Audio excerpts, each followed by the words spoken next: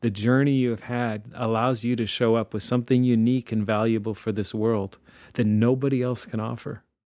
And that's amazing. Hi, and welcome to Everyday Impact, a Lifetree podcast inspiring you to take Jesus into your everyday lives. My name's Jessica Jean. And my name is Will. And Will, who do you have on the podcast today? Today, our guest is Paul Vermesch. Paul's going to be sharing with us about his own journey from pain into growth and how he took some of the lessons that he learned from an early age and reevaluated how well they served him in getting where he wanted to be. There's a lot of insight in how we can move through our own pain and grow in the process. Sounds like there'll be some pretty insightful stuff to listen for. Let's jump right in.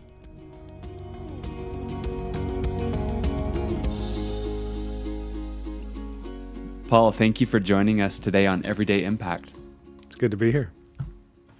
Paul, I am excited to get into what we're going to talk about today, but I'd love to hear, maybe for the audience's benefit, some interesting things about you. I'm an immigrant son. My dad was a refugee from Hungary, and he came out in 1956, fought in a revolution, and landed in Canada. My mom was from the prairies, and I grew up in a small, actually a little farming town. Well, actually, I lived on 5 acres up on a mountainside in Port Alberni, a little farm. And tell us just a bit about your family. So I have a lovely wife who I married. I wasn't late, but I definitely was not in the first of the line on that one. I got married at 36 to my wife, who is an amazing partner. And I've got 2 kids. One's almost 15 and the other one's 12. Both girls, and surprised both times. Both times we expected boys. Doctor took the ultrasound, said 140, indicative of a boy, and both times they were girls, and both times I was like, wow, I didn't expect that. It was a real adjustment actually in my brain, because I actually thought I would have boys. I grew up kind of just in a rough kind of a town, and I don't know if probably a little redneck. If you talk to my wife, she would definitely lean towards the redneck. Not extreme, but it was a rough town, and I did not expect to have girls. So it's been a fantastic journey that way. They're sweet, my little princesses. You're a girl dad. I'm a girl dad. And tell me, what do you do for work?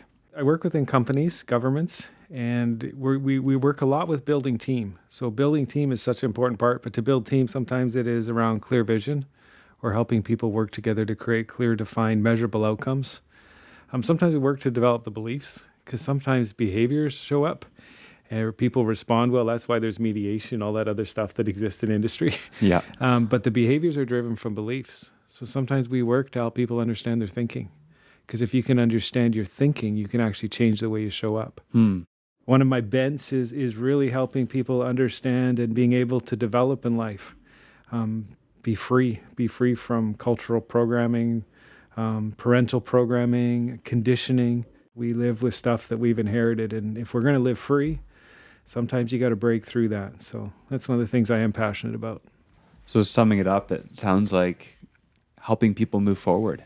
Helping people figure out how to do life well, how companies can pull together and create more success. Yeah. Well, I have a bit of passion for that myself, as you know, with coaching. And yeah. I know that in what we're going to share today, you're going to talk with us a bit through your own journey and some of the ways that you had to move forward through brokenness. Yep. There was a statement that you made to me earlier. You don't get free without pain. In our failures, we learn. Can we start there with you unpacking that idea for us? Yeah, the pause is me thinking, because whenever we think, we go to a memory. And that's usually where we land. It's been our learning. So actually was going back to some of my upbringing with my dad. When I grew up, I don't think there was ever a time that I doubted that he didn't love me. So I grew up really in a loving home, but my dad had no idea how to be a father. His dad died when he was 3 in World War II. My dad was raised by his older brothers and escaped from Hungary at 19 and came to Canada. And in all of Canada, I have 2 cousins that are alive, and I had 1 aunt and uncle. So it's not like I had that extended family that I grew up in a nurturing where mom and dad and grandpa and uncles were around. And my dad just didn't know how to do it. So how do you move from pain? There's a lot of pain that we pick up when we just don't either know how to father or we didn't grow up being fathered. And so that's kind of what I grew up in. And as I said, my dad loved me, but it was still it was a strange environment to reflect through and watch in hindsight and go, wow, that may have not have been the best environment to grow up in.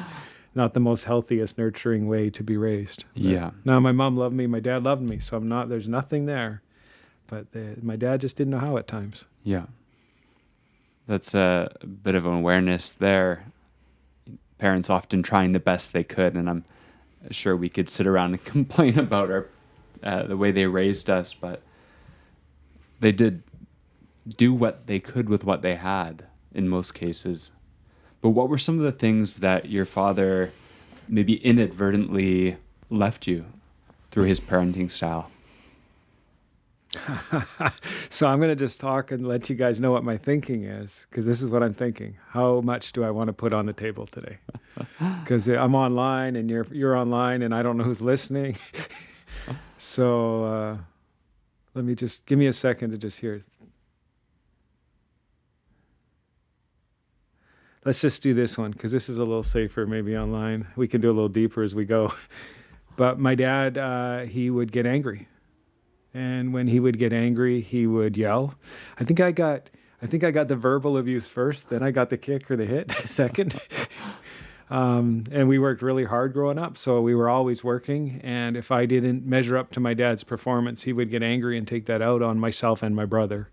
And when you grow up in it, you just don't know. So when you're a kid, that's just the environment. You don't even have the self-awareness to go, man, this might not be the best parenting model. You just live in it. Yes. But the older I got and even painfully saw some of the ways that I was responding when I had my first daughter at 2 and 3. And I thought, man, I'm going to have to rework some of this programming, this parental programming. So again, that's the environment my dad grew up in. It was a rough time, probably coming out of World War II, and his brothers raised him. So that's what he got modeled. And so that's what I grew up in. Yeah. I was never beaten, bruised. I never had to go to the hospital. Like, there was none of that. But he would just be explosive, and sometimes he swore and said things that maybe weren't the most nurturing. Yeah. And I have, when you get older, some of those tapes don't go away in your brain. It takes a lot of unprogramming to not have that initial thought when if I make a mistake, like the thought can go back, and I don't think of my dad, but I'll play some of the words that he might say. And it's like, why don't I get that? Like, how come that never works? Like, why is? And it's just the environment you grow up in. And it kind of puts a default thought process. Yeah. Well, when we bring up past mother-father wounds, you say that the term father or mother, and some people immediately, that's a pain point. You try and buy a Father's Day card. Like, I think buying a Father's Day card must just be like, for I don't know what percentage of the population goes in their store and they pick it up and go, that's just my dad. Like, that's so sweet. I walk in, I'm like, not that one, not that one. And for my father, we always try and find something funny, because that's where we kind of connected. And my brother is still really good at it. And my dad, when we get together, it was always funny. Yeah. So we did that well. We did funny well, but we didn't do nurturing as well. Yeah. Now, that doesn't mean there wasn't hugs and kisses. I had lots of hugs and kisses. Yeah. But the really deep conversation that really were like impactful words, we didn't get there very much as a family. It's interesting that you still recognized your father loved you through that all. We grew up really well. Like when I talk, like, and that's why I'm so careful when I say it, because what do I want to say that I grew up with? Because I can tell some story that somebody here will go, oh, that's horrific. It was just the environment we grew up in, and my dad worked with the grid he had. Yeah. So, like, I'll give you another one. Like, my dad, again, didn't have a dad, so he grows up in this grid, and his grid was around masculinity and sexuality. That was like the epitome of your manhood. And so, some parents like really nurture their kids and try and protect them. I think I can tell you what year it was, because it was 1979, and I can tell you my first edition of Playboy. Wow. Because my dad took me down to the store, and I'm standing in like the drugstore, and there's only ladies in line. And my dad picks up the Playboy magazine, and he's lining up to pay it, and he's so proud, and he looks around, all lady goes, today my son learns about sex. This is what it means to be a man. This is what it means to be a man. And so there was my introduction, and I would have been 12 years old. Wow. So now you know what year I was born. So but I was 12 years old, and that was like the introduction to that was the sex talk. Yeah. And for some people that was normal. Like pornography is prolific now, but back then it was only accessible by a magazine. Yes. And that was my introduction. Now, there's pain. Yeah. Because if that's how you learn everything about your sexuality, that's not going to create a healthy marriage, and that's not going to create a healthy way to show up as a kid. And there's effects of that. So there's the pain. It comes from the programming.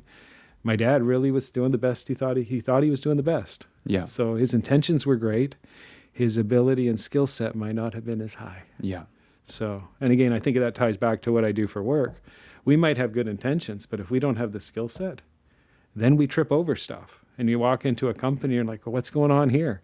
Well, sometimes it's skill set. And skill set can be relational skill set. So people actually don't get along because they didn't learn relational skills growing up. They don't have the skills.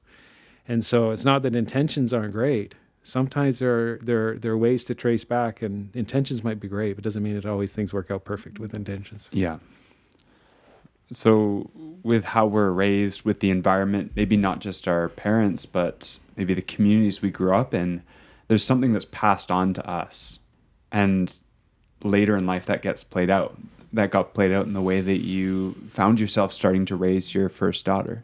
Well, if I go back even just to the community thing where you said, well, so here I am raised in Port Alberni, and in the 70s and 80s, it was a heavy drinking town, primarily a heavy immigrant town. So a lot of people came after World War II, and it was a heavy drinking town. So our grad class had 200 and something, and it was back in the days where we have grad drunk, and everybody takes their booze down to the hall at the end of the year, and we get a ticket for for each bottle we bring in, and then we hire a bouncer, and 5 people from that glad class didn't show up.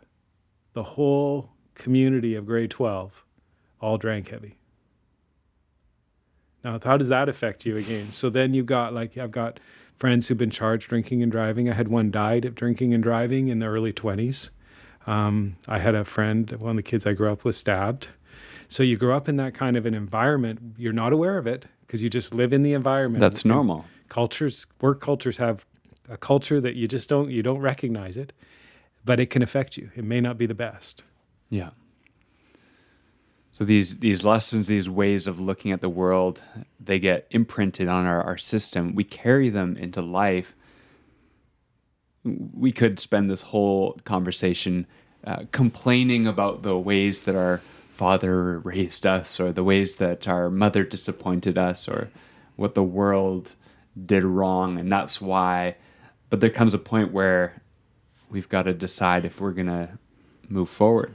Mm-hmm. We started this with a statement that you made: you don't get free without pain. Mm-hmm. Yeah, I think the brilliance is learning and recognizing as our humanity, we actually, I use it as an illustration, but it's a poker illustration. You don't finish the cards you start with if you want to play well. If you're a good player and you have a skill set and you know what you're looking for, you can build a winning hand.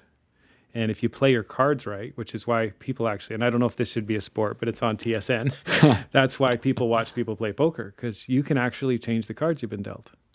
And so that's the hope. So if we got something we didn't like growing up, I can choose to raise my kids differently. I can take the pain I've been through, I can learn from it, and then I can reflect back, and then I sit down and say, how do I want to show up as a parent?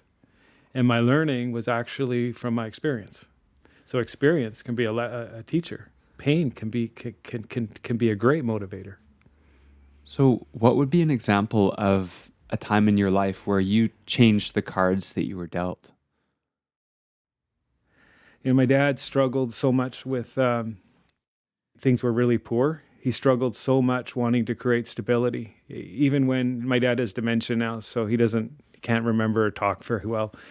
But one of the fears he always had was, is he going to be okay? And I asked my dad when I was older, I said, what was the hardest thing you went through when we grew up? Because we didn't talk well as a family. And my dad would usually not talk about it, but my mom had a stroke, so he was really raw. And I thought, if I'm going to get anything good out of him, today is the day. And my dad thought about it. He said, the hardest thing I went through growing up was the day I sold the cow.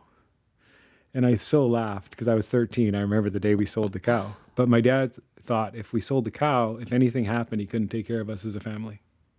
So that security of the cow, of being able to have milk for our family, was such an important part of his belief of being able to care for his family. And I have wrestled with that. So your question was like, what's one thing I've changed or am working to change? I don't want to be afraid about being okay in this world. Like, I don't want to be fearful about having to worry about like sitting on a mattress of money or being able to make things so safe.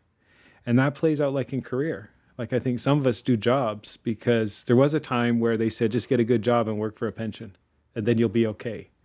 And I think that belief system that hung over society for a time coming out of post-World War II, and people were hungry. And there were, and depression thinking, if you go back to great-great-grandparents, so that kind of cultural imprinting sat on us for a long time.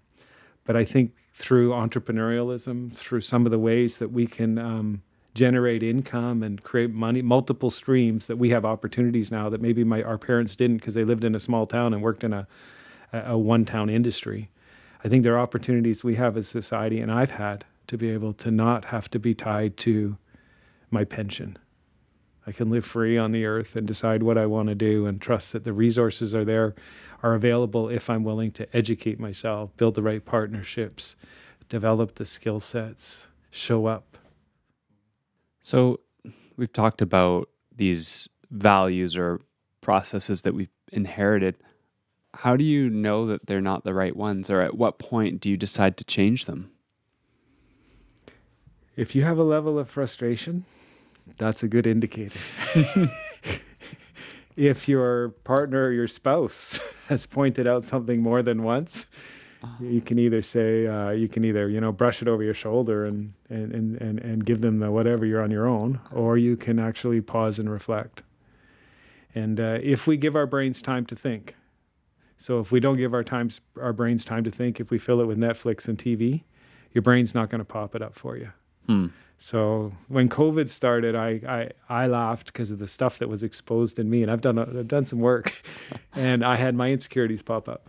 And then I looked around society and I thought, we're all sitting at home and nobody's working, and we're not supposed to hang out with our friends.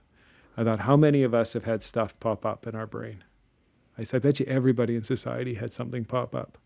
Now, whether we paid attention to it and we worked on it, or we self-medicated because we can drink too much or we can fill our time with busyness, if we're willing to listen to it, your brain will give you what you need to be working on. What does that look like for you in the last year? So in the last year, I've had some physical things go on in my body. And whenever there is physical ailments that are uncertain, it puts strain on our brain and our thinking. And pain often wants us to check out. Yeah. So I can self-medicate, and I can medicate justifiably. There's been enough pain in my body over the last year that I can justify not being present. But on the other side of it, when we have something that we have as a desire that we want to do well, and if we can keep that in the forefront, that determines our response to pain. So you actually have to have a vision or a target ahead. Yeah. And mine is, it goes back to my parenting. I want to be present with my kids. So sometimes my dad drank too much and he wasn't present. And so I consciously, discipline-wise, not because it's hard, it's not a hard discipline, but it's because I want to be present, that I have over the last year had to make choices to be present. It seems like we have this very diverse response to pain. Pain is something to be mitigated, something to be avoided or reduced in our lives. And again, you don't get free without pain. And you don't get victory without pain. Yeah. Because if we have a desire, a dream, or we're pushing for something, or we're working towards something, we have to take risk. Yeah. Like there's no other way to do it. It will always require risk. If you're going to get married, it requires risk. If you're going to have kids, it's going to push your buttons you're going to have to let them go. You're going to have to, every time we step forward, it actually exposes that area where we're not secure in ourselves. Yeah. And so pain is part of the process of life. And if we don't recognize that, then we try and mitigate it. And I don't know if that teaches us the best way. It seems to me like pain in our lives, or frustration, as you brought up earlier, is like the check engine light on your dashboard. And if you ignore that light, it's only going to be a matter of time before your car breaks down. But that initial pain, or that frustration, or maybe it's, for me, been married about a year this month. And that first few months where you have to rewire your way of dealing with conflict, you've got to build a whole new operating system together. And these moments where I'm informed that my choices are causing my wife pain. Yeah. And I have to take that check engine light, that conflict there, and realize what's going on here, and how am I going to choose to respond to it. Yeah. Part of this is that there's a spirituality connection to this. This is connected to a group that has a real desire to connect and have a spirituality, and even a connection to and a belief that there's a God in heaven that wants to help us. And so, I mean, I think that's been part of my journey that has been so valuable for me. And maybe even the lifeline, if I can go that far. Because, when you grow up in an environment which has heavy drinking, and then you're trying to find your way alone, because my dad didn't know how to be there present, that creates a ton of pain. And so if I did not have some level of connection with a belief that there was a God who actually wanted to help me, I would have been, I would have been lost. My hope came knowing that, there is something more that not only I can live for, but someone who loves me and wanted to cheer for me. So, what has community look like as a part of your journey into freedom? That's a good question too. So one of the things, because my dad had no dad growing up, and he wasn't present at key times in my life, and if I did ask for help, he didn't know how to do it. So I kind of actually learned this wrong belief that I was on my own. And that thing hung around in my life till I was close to 40. That's how long it took me to recognize it. You talk about like imprinting or programming. I didn't get it till I was 40. And when I turned like 40 and I started to reach out for help, because I was floundering in my life in some areas. There were some areas in my finances I was floundering. I got married at 36. I got married because I found a couple of sweet ladies to help me, who were little old ladies, or not old, but like moms. And they kind of nurtured me and walked me through a bit. So I often have this thing, if you don't get something growing up, sometimes you got to go back and get it. Yeah. And you might be 40 to go back and get it. And I had to go back and get a few things. I had to go back and get some stuff around finances. I had to go back and get stuff. And this is why I laughed when I have girls, because my girls have really been developing me and helping me to learn how to be gentle and caring, and really valuing the beauty of the feminine side. And I didn't grow up in that. It was a strong masculine influence. And you lose some stuff if that's your only grid. So both times when I had girls, I laughed, and I have loved having girls just because of the process. It's helped me develop. So life does want to teach us. And if we're sensitive and aware of what that is, we can enter into the process. So I have to make the choice to enter in with my family. Yeah. It is apparent to me that God is very aware of the brokenness that we carry through life. He knew the things that we would and wouldn't get from our upbringing, and he's okay with that, in the sense that he's not flustered, he's not as confused as we are about how he wants to respond to that. Yeah, and again, I have this belief system. He actually wants to help us design it. Yeah. So he looks down at us and says, what does Will need? What do I need? And if I'm willing to allow my brokenness and my pain to cause me to look for answers, he'll actually direct me to answers. And so most of my significant breakthroughs have come from my friends who've helped me. And I got a little tear here, just you can't see it, but my friends, I have been very fortunate to have had amazing friends. And my friends have helped me in ways that I could never have gotten to where I am without it. And I think, they go back, the resilience part for what I do, they talk about your social equity. If you have a good social equity or a social investment community who invests in one another, who cares for one another, it's that person who comes out of a heavy conflict with PTSD overcomes, because he can come back into an environment, and our friends help change us. You will be like your friends in some form. So if you hang out with a raunchy crowd, you are in that cultural conditioning, and you will take on some of those traits. And you might not even be aware of it. But if you want to change your world, you get better friends or different kinds of friends.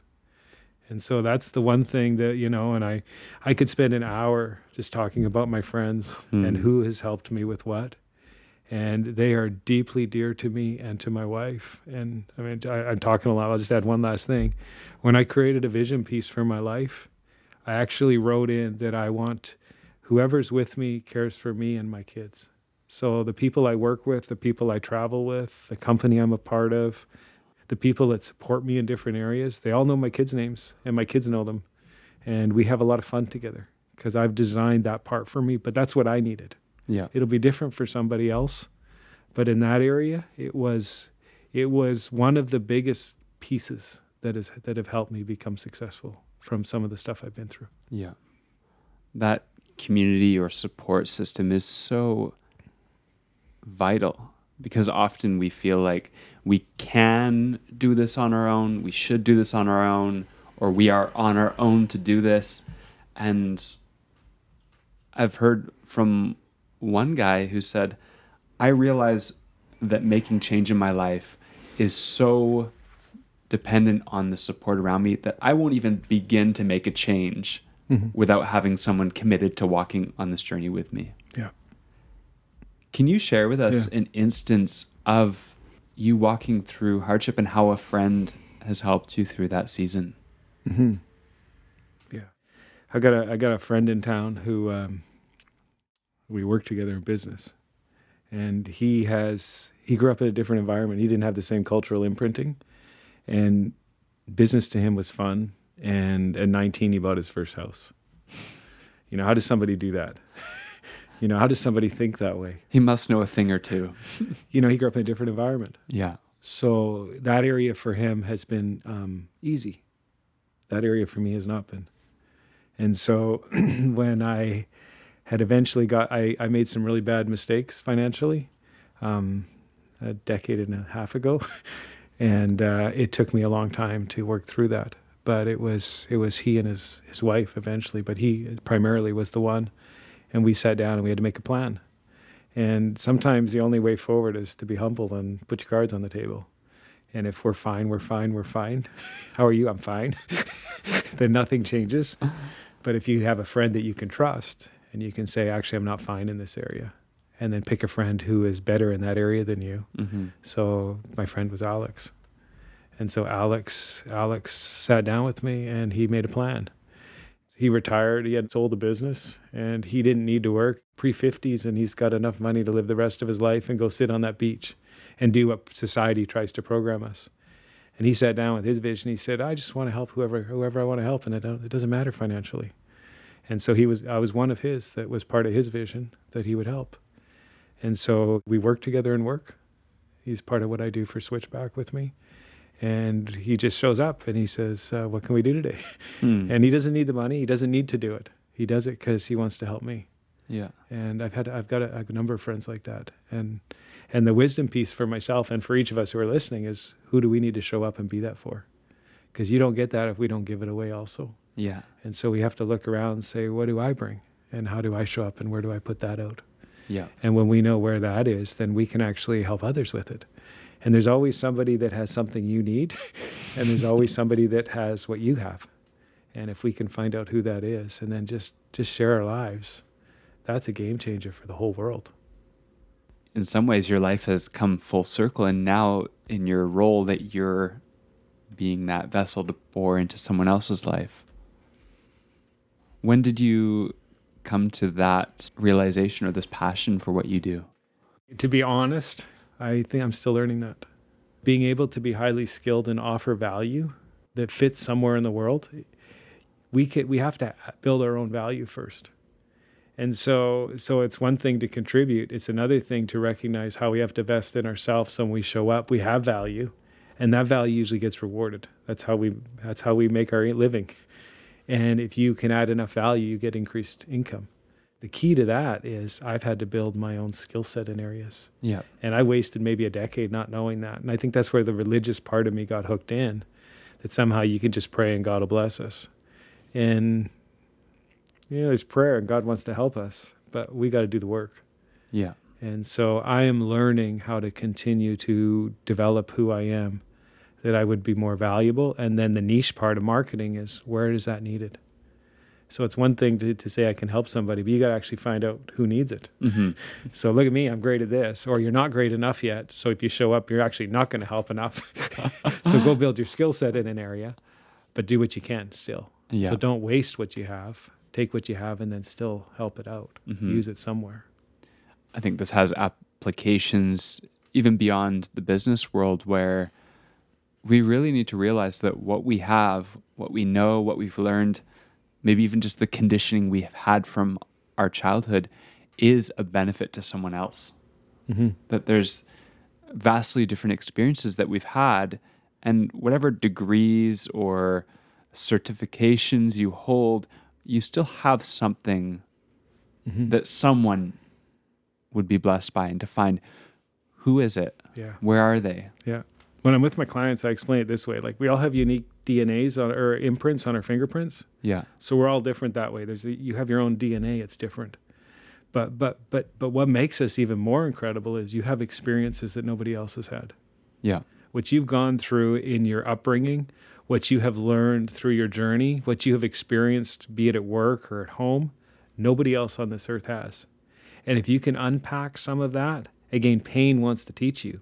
The areas of struggle have lessons in them. And if you can unpack that, just like your fingerprint is different than anybody else's, the journey you have had allows you to show up with something unique and valuable for this world that nobody else can offer. Mm. And that's amazing, because you can go into the most difficult family or community, and yet if we're willing to go through it, there can be some good that comes out of that. It doesn't mean it doesn't get there instantly. There's you have to work through it, but there is something of value. That seems to me like an advertisement for community. Mm-hmm. That you've had a friend, he's the financial guy. Mm-hmm. I'm sure you've got another friend who is the relationship guy. But when we come together, we bring our experiences, we bring our insights, our awareness, and we all become a little bit more free. We all become a little bit more healthy. I think that's how the world changes. We need that from one another. And when you go through something difficult and you can actually release it or learn from it, or show up maybe a little softer, or maybe a little more courageous, or maybe a little bit more, you develop confidence in an area. Whatever that is that you bring, that makes the world better. Mm. But if we don't do anything with what we've had, if we don't learn from our experiences, if we don't go through so what was my cultural conditioning? What's the good part of it? You can sift that out. What's the part that's hindering me? Yeah. What's the part I got to let go of? If we can start to work through that, we show up better and the world changes. There's this beautiful story in the Old Testament about Joseph, who went through a series of horrific events, most of them linked to family. Mm-hmm. And by the end of this story, there's a beautiful resolution. He's in a place of influence, and much of it has come as a result of these negative things being turned around. He says at the end, what you meant for evil, God meant for good. Mm-hmm. Or in the New Testament, we have this thought, God works all things together for the good of those who love him and are called according to his purpose. Yeah. And the question is whether we're going to allow God to take these messed up situations, these problems, these areas of brokenness, and actually do something. Yeah. What I do love is we have people's storylines. So you can see Abraham's struggles and failures. You got 150 years almost, or whatever it is, of there where he's made some significant mistakes. And yet he worked through them. Yeah. And you've got David, who made mistakes in his family and with his sexuality, and that cost him dearly. But again, there's lessons in that. And the Israelites as a community, you've got 40 years in a wilderness. Those were lessons for us. So there was like incredible failure in there. There was incredible mistakes. But they were written in the New Testament. The New Testament says they're recorded for us to learn from. And so the scriptures, they don't hide and soften and make the world all look beautiful. You've got murder. You've got adultery. You've got unbelief that costs dearly. You have broken promises. You have failed marriages. And you have victories. And you have people willing to risk everything. And people loving and doing miracles. It's our life. We have everything. We got incredible moments that are incredibly brilliant. And we all have incredible places where we go, I'm not sure. I had one funny story. I was complaining to God. When would that have been? I was in my 30s, not married, living in a basement suite, felt like I was living in my parents' house still. And I was grumbling, and I just said, I used a swear word, sort of. I used the S word, not the shut up word, but the one that is like the manure word. And I just said, my life feels really right now. And I heard clearly in my head, it was funny, I laughed. I guess I'm growing roses. So we can go through something incredibly crappy, and yet roses can grow in it. And roses do grow in manure. That's the best thing that makes them grow. So can you have roses without fertilizer? Probably not. So that's hilarious, isn't it? Because our life has both. Thank you for sharing some of your stories and insights. Is there a final word of encouragement that you'd like to leave our listeners with today? I think the theme is good can come out of pain. Things can be different. And you have to do the work. And the work is, maybe it's friends. Maybe it's crying. Crying can be work. Maybe it's just planning. A good plan is the number one way to reduce stress. But whatever that is, we can turn things around. And wouldn't it be great if we all lived that way? That when we got to the finish line of whatever our life was, it ended a little better than it started with. And if we could each do that as humanity, I think the world would be a better place. Good words. Well, thank you for joining us today on Everyday Impact. Thank you for having me.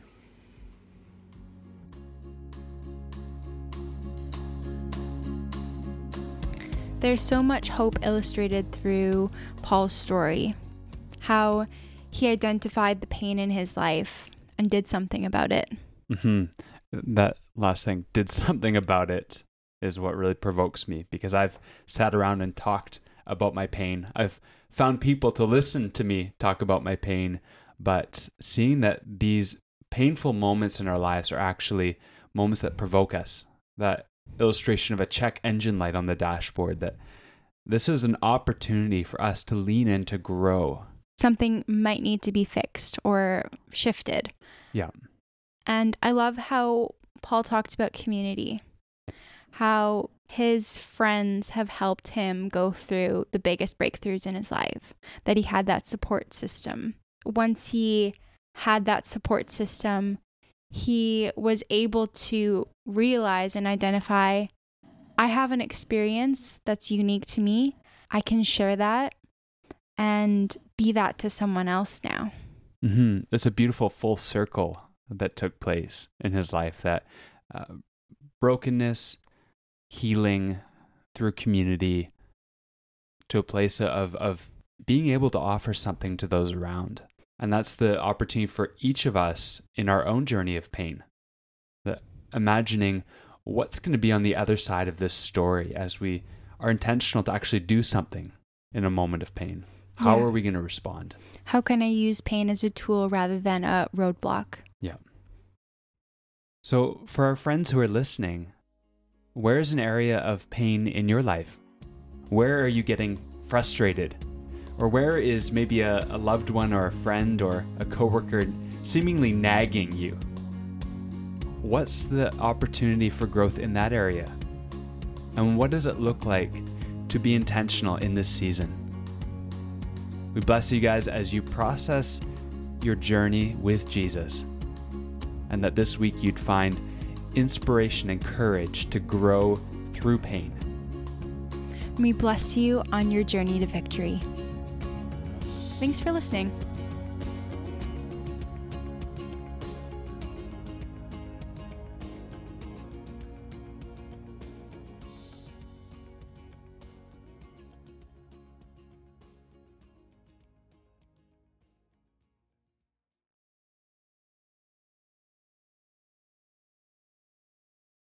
Awesome. I think I've heard you say that there's going to be a few stories about journeying through pain. Yes, indeedy. That sounds fun. We all love pain. Yes. Pain is my favorite. That's why I take Tylenol whenever I experience it. For the record, we are not condoling self-destruction or pain.